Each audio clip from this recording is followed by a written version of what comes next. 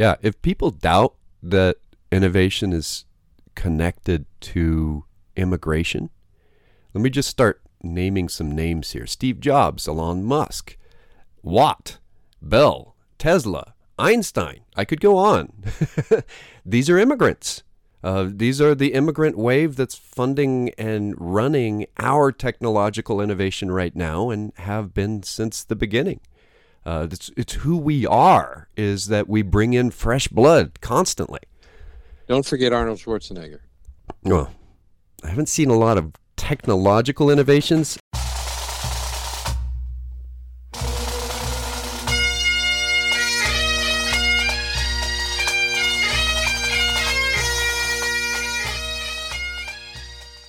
Once more unto the breach, dear friends. Else close the wall up with our English dead. It's always such a good and bloody opening to our program. Welcome to the Personal Wealth Coach. This is Jake McClure, and on the air with me I have Jeff McClure, who has no English dead to fill up walls with. No, neither of us actually have any English dead to fill up any walls. Seems that would be even more expensive than lumber got to recently. So I'm not sure why anyone would want to do it. But Henry V was very impressed with his own ability to do it. So Harfleur immediately succumbed to that grisly image. Well, the idea of having your walls filled up with English dead and them stinking probably was enough to make any city surrender. Yeah, I think you don't want your walls filled with English dead. Fine, we're done. Don't fight, please. I don't want... By the way, folks, in case you think we're crazy, we are. That's beside the point. We're quoting from Henry V, Shakespeare. A guy named Will Shakespeare wrote a few years ago. Oh, Bill. A relatively popular play that turned into a pretty good movie. More than one pretty good movie. I think there's another one of it coming out very soon, if it hasn't come out already, which is supposed to be quite as good as the Branagh version. Anyway, this is the Personal Wealth Coach, in which we will talk to you about Shakespeare occasionally. Sorry, I know. We will try to stay out of Elizabethan English. We'll instead use economic-ese, which is just as intelligible to most people. Yes. Right. So this is Jake McClure. Jeff McClure's with me. We have some disclosures to tell you about, because anytime you start talking about money, if you're not being disclosed, then either you're not being regulated or you have no clothes on to begin with. Yes. Right. So the Personal Wealth Coach is the name of the radio program, but it's also the name of a registered investment advisory firm that's registered with the SEC. Just because it's registered with the SEC doesn't mean that they somehow think that we are angels. There are regulators. They don't give approval for squat. So there is no implied approval by any government agency. How's that for a disclosure? The secretary will deny all knowledge. And will self-destruct this program if they think that we are hinting at any kind of approval. So there. Yes. You want to take the next disclosure?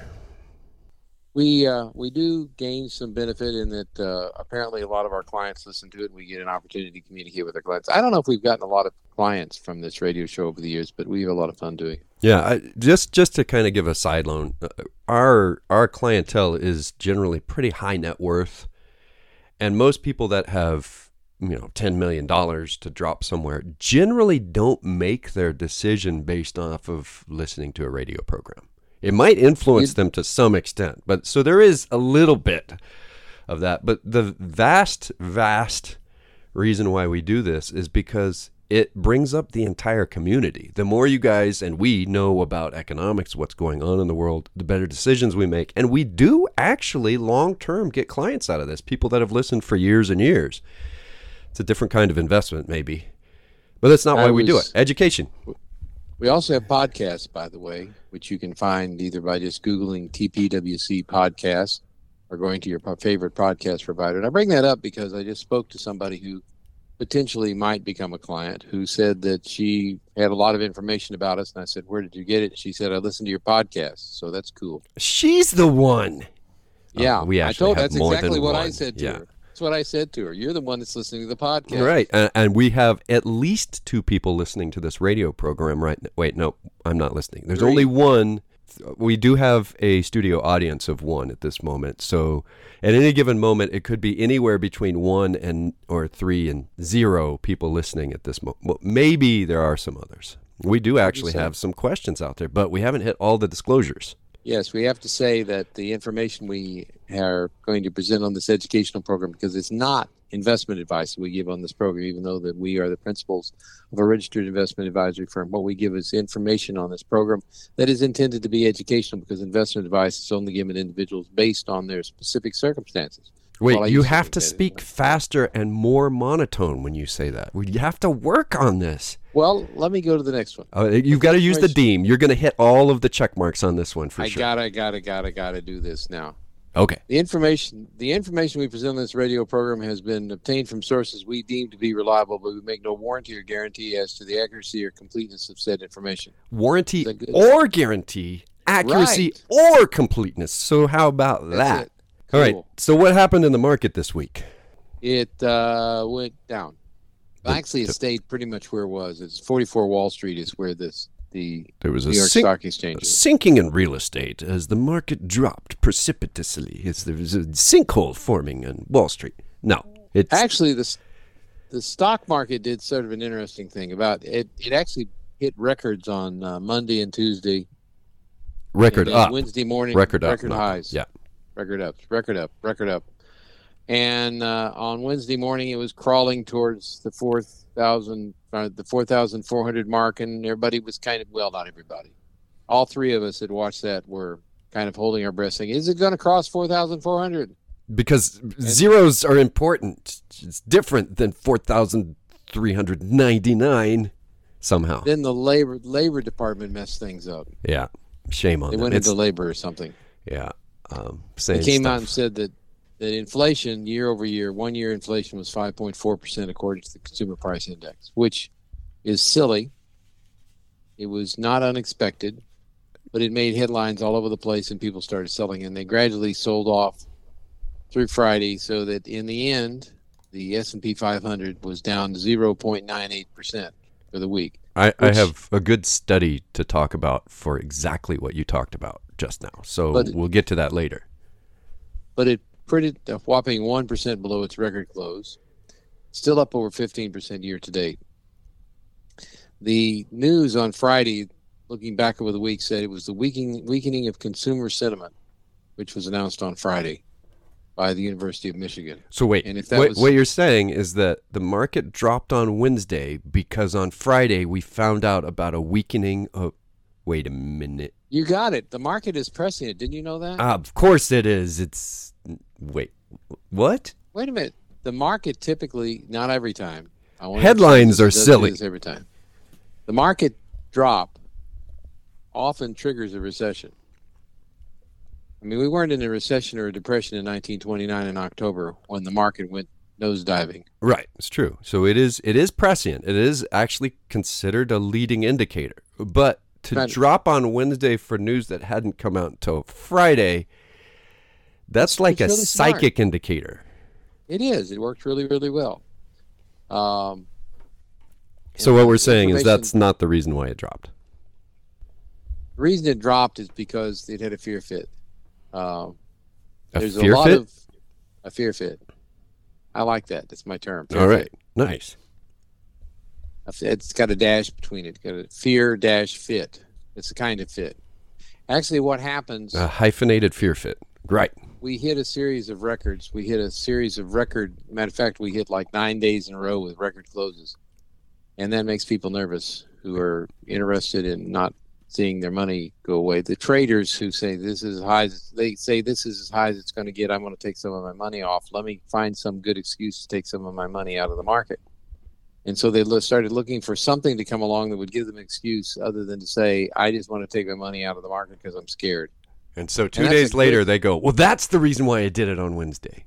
You got it. Yeah. That's the way most humans make major decisions, by the way. We make the decision based on emotion, and then we come back and justify it with logic. Yes, that is backed up by study after study after study. We justify our decisions based on information we didn't have at the time. It's just part of who we are as humans.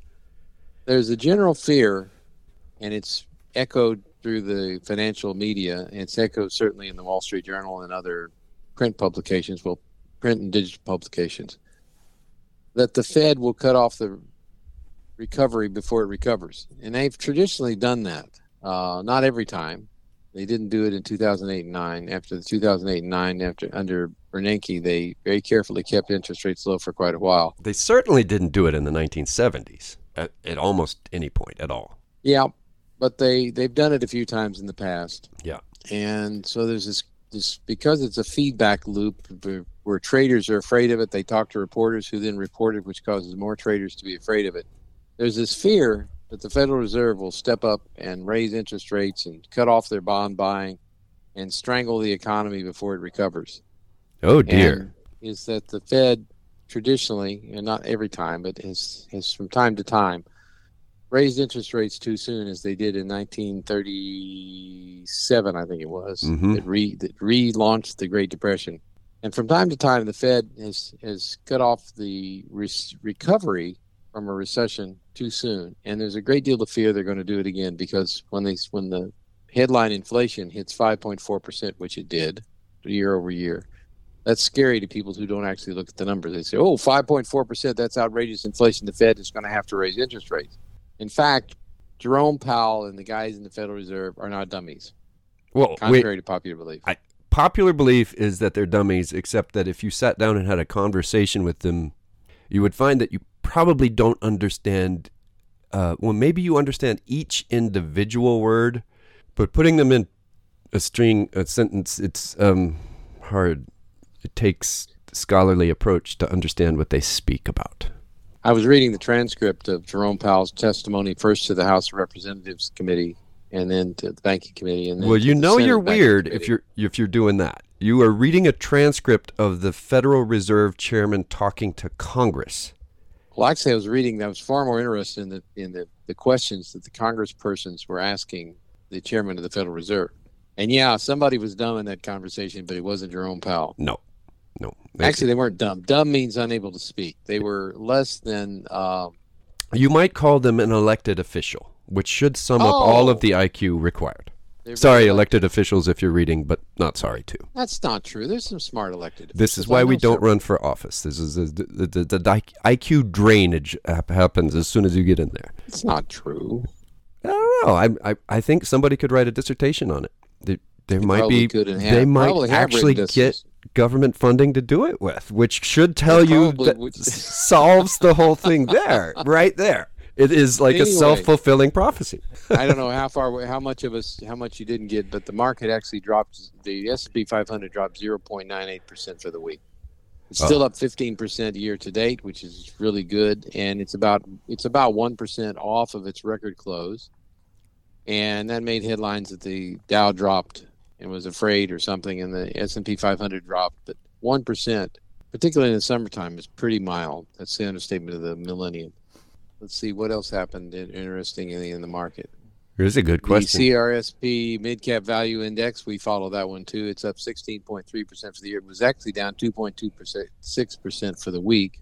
It went down faster because we're seeing the big tech revival, and the value stocks are kind of swinging back in the down section. Still doing better year over year. I want to talk about weird stocks a little bit at some point too. I was looking at Starbucks, for example. You know, the stock or like a coffee? The stock. There's less statistics involved there in the coffee. SPUX, which is one of those stocks that's soaring. It's a big company. It's driving the S&P 500 up. It's trading at 140 times next year's earnings. Wow. In other words, that's going to require 140. I mean, if we go back to like a decent price to earnings ratio of like 15, you're still going to require those that drink Starbucks to have about 10 times as much Starbucks as they had this year. The issue is, how many Starbucks can they open and still be this profitable? And the question is, I think they got about as many open as they're going to be able to open. I'm going to have to break in here with the a break in from another version of me. What do you mean, how many Starbucks can I drink at a time? I can drink as many Starbucks as I want. I can do this. It's fine. There's no problem at all. There, yeah. That is been drinking? My impersonation of what Starbucks requires to be worth what it is worth today. So there's certain sections of the market that are clearly very overpriced. The FANGs are overpriced, which I never can remember. It's Facebook, Apple, Alphabet, You see, Google. the FANG terminology was used at a time when Google was part of it. It's now Alphabet, so there's no G and there's an extra A. It's really, really messing up that cool acronym that people were using. So it's kind of FAON. It's a FAON. But Microsoft ought to be in there someplace, so there ought to be an M in it. FAONimum. Anyway, there's about 5 big companies that currently have 22% of the value of the S&P 500, which, by the way, is a record. Oh, wait a minute. Mana. Microsoft, Alphabet, Netflix, Apple. Wait, we got to put Facebook in. Manoff. There we go. Manoff. Yeah. Anyway, that's what's. Mana. There we go. We just have to get them to keep changing their names until we get a cool acronym. Sorry, they are taking off. Well, then there's an oddity that only an economics geek could really appreciate going on in the market, and I find it quite fascinating. And I've read articles and articles and articles about it.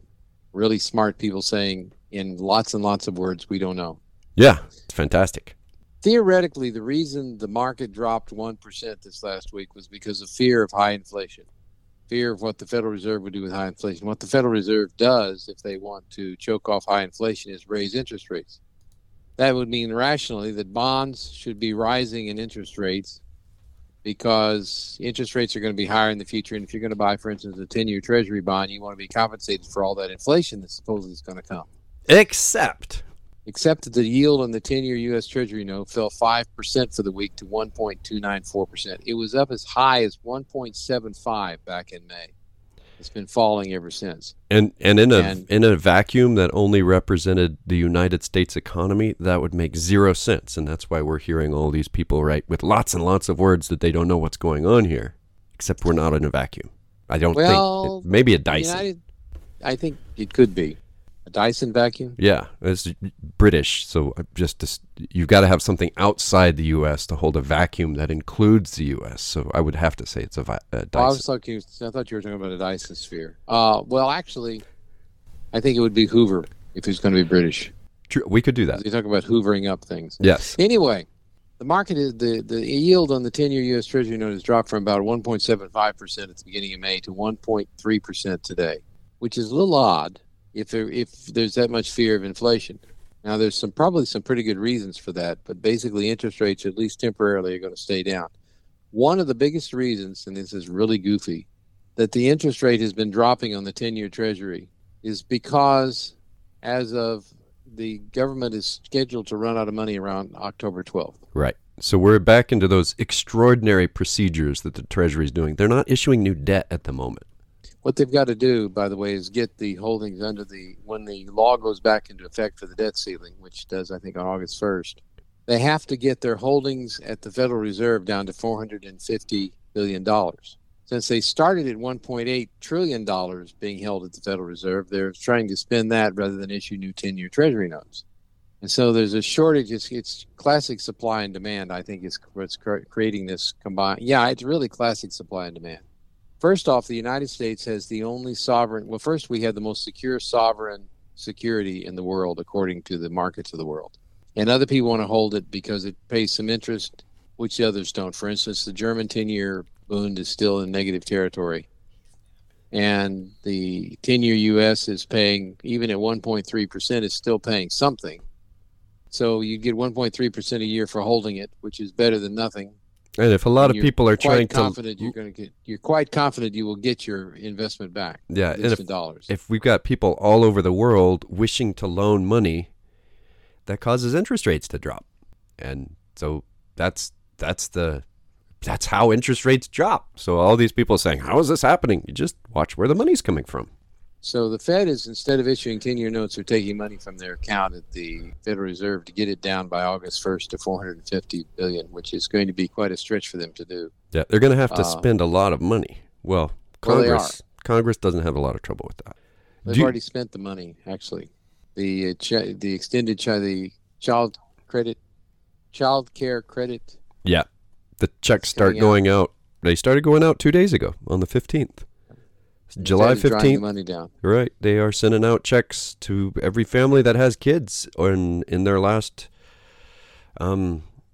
tax return said they weren't above a certain amount of money in income. So you should expect to start either seeing it appear in your bank account or as a debit card. You might actually get a check. That's kind of unusual these days. That's interesting. So if you have kids and you start receiving this is something that we should warn people about anyway. If your income is higher this year and you believe that you would not be getting this credit if you filed your taxes, expect to have a tax bill for the money that you're receiving. Like, just know that that's coming. It's not free money. This is not like a stimulus check. You might have to pay this back if your income is too high. So keep that in mind. And I know a lot of people out there that are sitting, well, if their income's too high, why should they care if they have to pay it back on? Because people with high income doesn't mean they have high savings. If they're spending all their money every month, it's going to be a nasty surprise in April of next year that they owe like $4,000 or $5,000 back to the IRS that they didn't expect to owe. So just keep it in mind, check it, see if you're getting money for it, and say, am I going to have to pay this back? There. I have said my speech. By the way, Chris emailed us and said just call them fan stocks. Fan? But then we're not pronouncing all the A's. It's much more fun to make fun of acronyms. There's got to be an M in there someplace too. Yeah, then Microsoft's not even in there. Oh, call them phantom stocks. I see what you did there. It doesn't really matter that there's no F in phantom because we're changing all the letters anyway. I see what you're doing there. I like this. This is like a congressional acronym. It doesn't have to mean anything. I get it. The Secure Act had nothing to do with making things secure. It made a lot of people insecure. Right, exactly. And if you actually look at the words that made up the word secure, none of them had to do with what the bill was. So, yes. Anyway. So it's it's the phantom stocks. That's what we're going to call them from now on with a PH. So interest rates have been falling, and they've been falling since May, which means that bond rates, the bond values have been going up, relatively speaking, from negative positions. But that's kind of weird. Because if you actually look at the typical trading value of bonds that are out 5 or 10 years right now, in many cases they're trading at a premium, and I don't think a lot of people understand that. A lot of money is flowing into bond funds. Matter of fact, more money is flowing into bond funds right now than flowing into stock funds because people are scared of the high market. But the problem is, if you buy into a bond fund, it's very important to look at the average price of the bond in that fund. And if it's 103, for example, you have a guaranteed 3% loss to maturity. Then you got to look at the average maturity. And if the maturity is just a few years, you've got a 3% loss in a few years guaranteed built into the fund.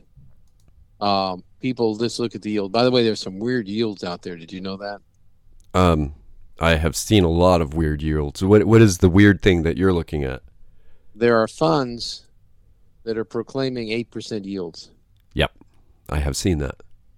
I wouldn't trust it, but they're TIPS funds, Treasury Inflation Protected Securities funds, and they're claiming an 8% yield. But when you look at the actual TIPS yield, it's not 8%.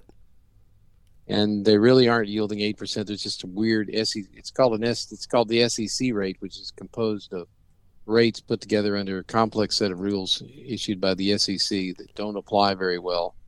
It looks tremendous, but you should be very, very, very much afraid of those. Anything, by the way, where you get an interest rate higher than you would get in the bank or in a similar treasury security means that something bad is happening. Yeah. For instance, Go ahead. Oh, yeah. What I was going to say is that especially if the thing that you're buying is supposed to be made of the stuff that's not paying as much.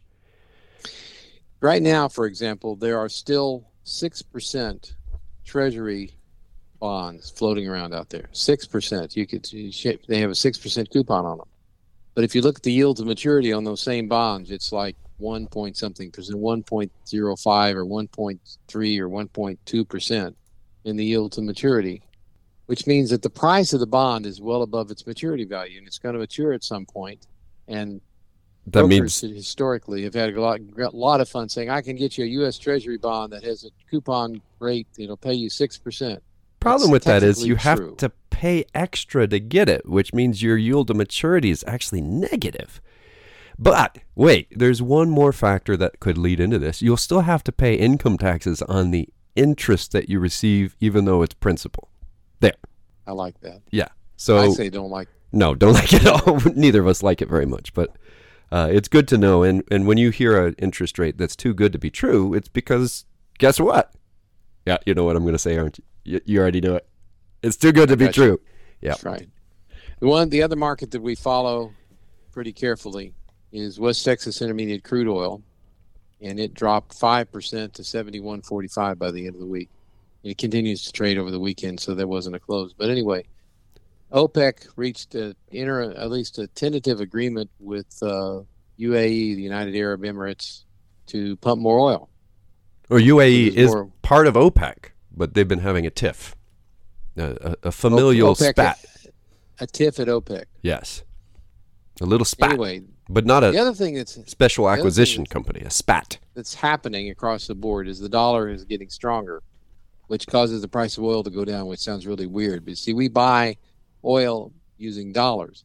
And so does everybody else. The stronger the dollar is versus other currencies, the lower the price of oil gets. It's weird, but our exports are not. It hurts our exports. By the way, the producer price index came in, not producer price, but the export prices came in. I thought they were sort of interesting. The account deficit, the no, not that. Not that. I'm trying to figure out what import is. The import-export prices came in. Ah, gotcha. And the import prices are rising, and that makes headlines because it kind of builds inflation into the system and raises the producer price index. But our export prices are rising faster than the import prices. In other words, people around the world want our goods and services more than we want theirs, even though we're buying more. So the price on the U.S. goods and services around the world is going up, which is a good thing. It says something about the quality of what we make here in the United States. Do you have a wrap-up for this hour? Well, I want to say that the market dropped about 1% based on fears of, not actually fears of inflation, but fears that the Federal Reserve would move too soon, despite the fact that Chairman Powell very clearly said for several hours twice during the week that we're not moving too soon. We're not moving anytime soon. The market is at within 1% of its all-time high. We've got about a 15% gain in the S&P 500 this year. The economy is doing very, very well. We'll talk about that more next hour. It's rocking and rolling along. Jamie Dimon says the consumer is ready to buy and is spending money like mad, and he has a better finger on the pulse than does the University of Michigan, in my opinion. Yeah, I agree. All right, so we're about out of time for this hour. If you would like to talk to us off the air, we actually do management of portfolios and fiduciary advice on a one-on-one basis for people of high net worth, trusts, foundations. If you just have some questions, give us a call off the air because we give fiduciary advice off the air. And the local number for that is 254-947-1111. That's 254-947-1111. Or toll free 1-800-914-7526. That's 800-914-PLAN. Or you can go to our webpage, thepersonalwealthcoach.com or tpwc.com. We've got recordings of the radio program up there going back, podcasts. You can go to your podcast provider, whichever one, look us up there, TPWC or The Personal Wealth Coach. You can email us directly at jeff@tpwc.com or jake@tpwc.com. Until next hour, this has been The Personal Wealth Coach.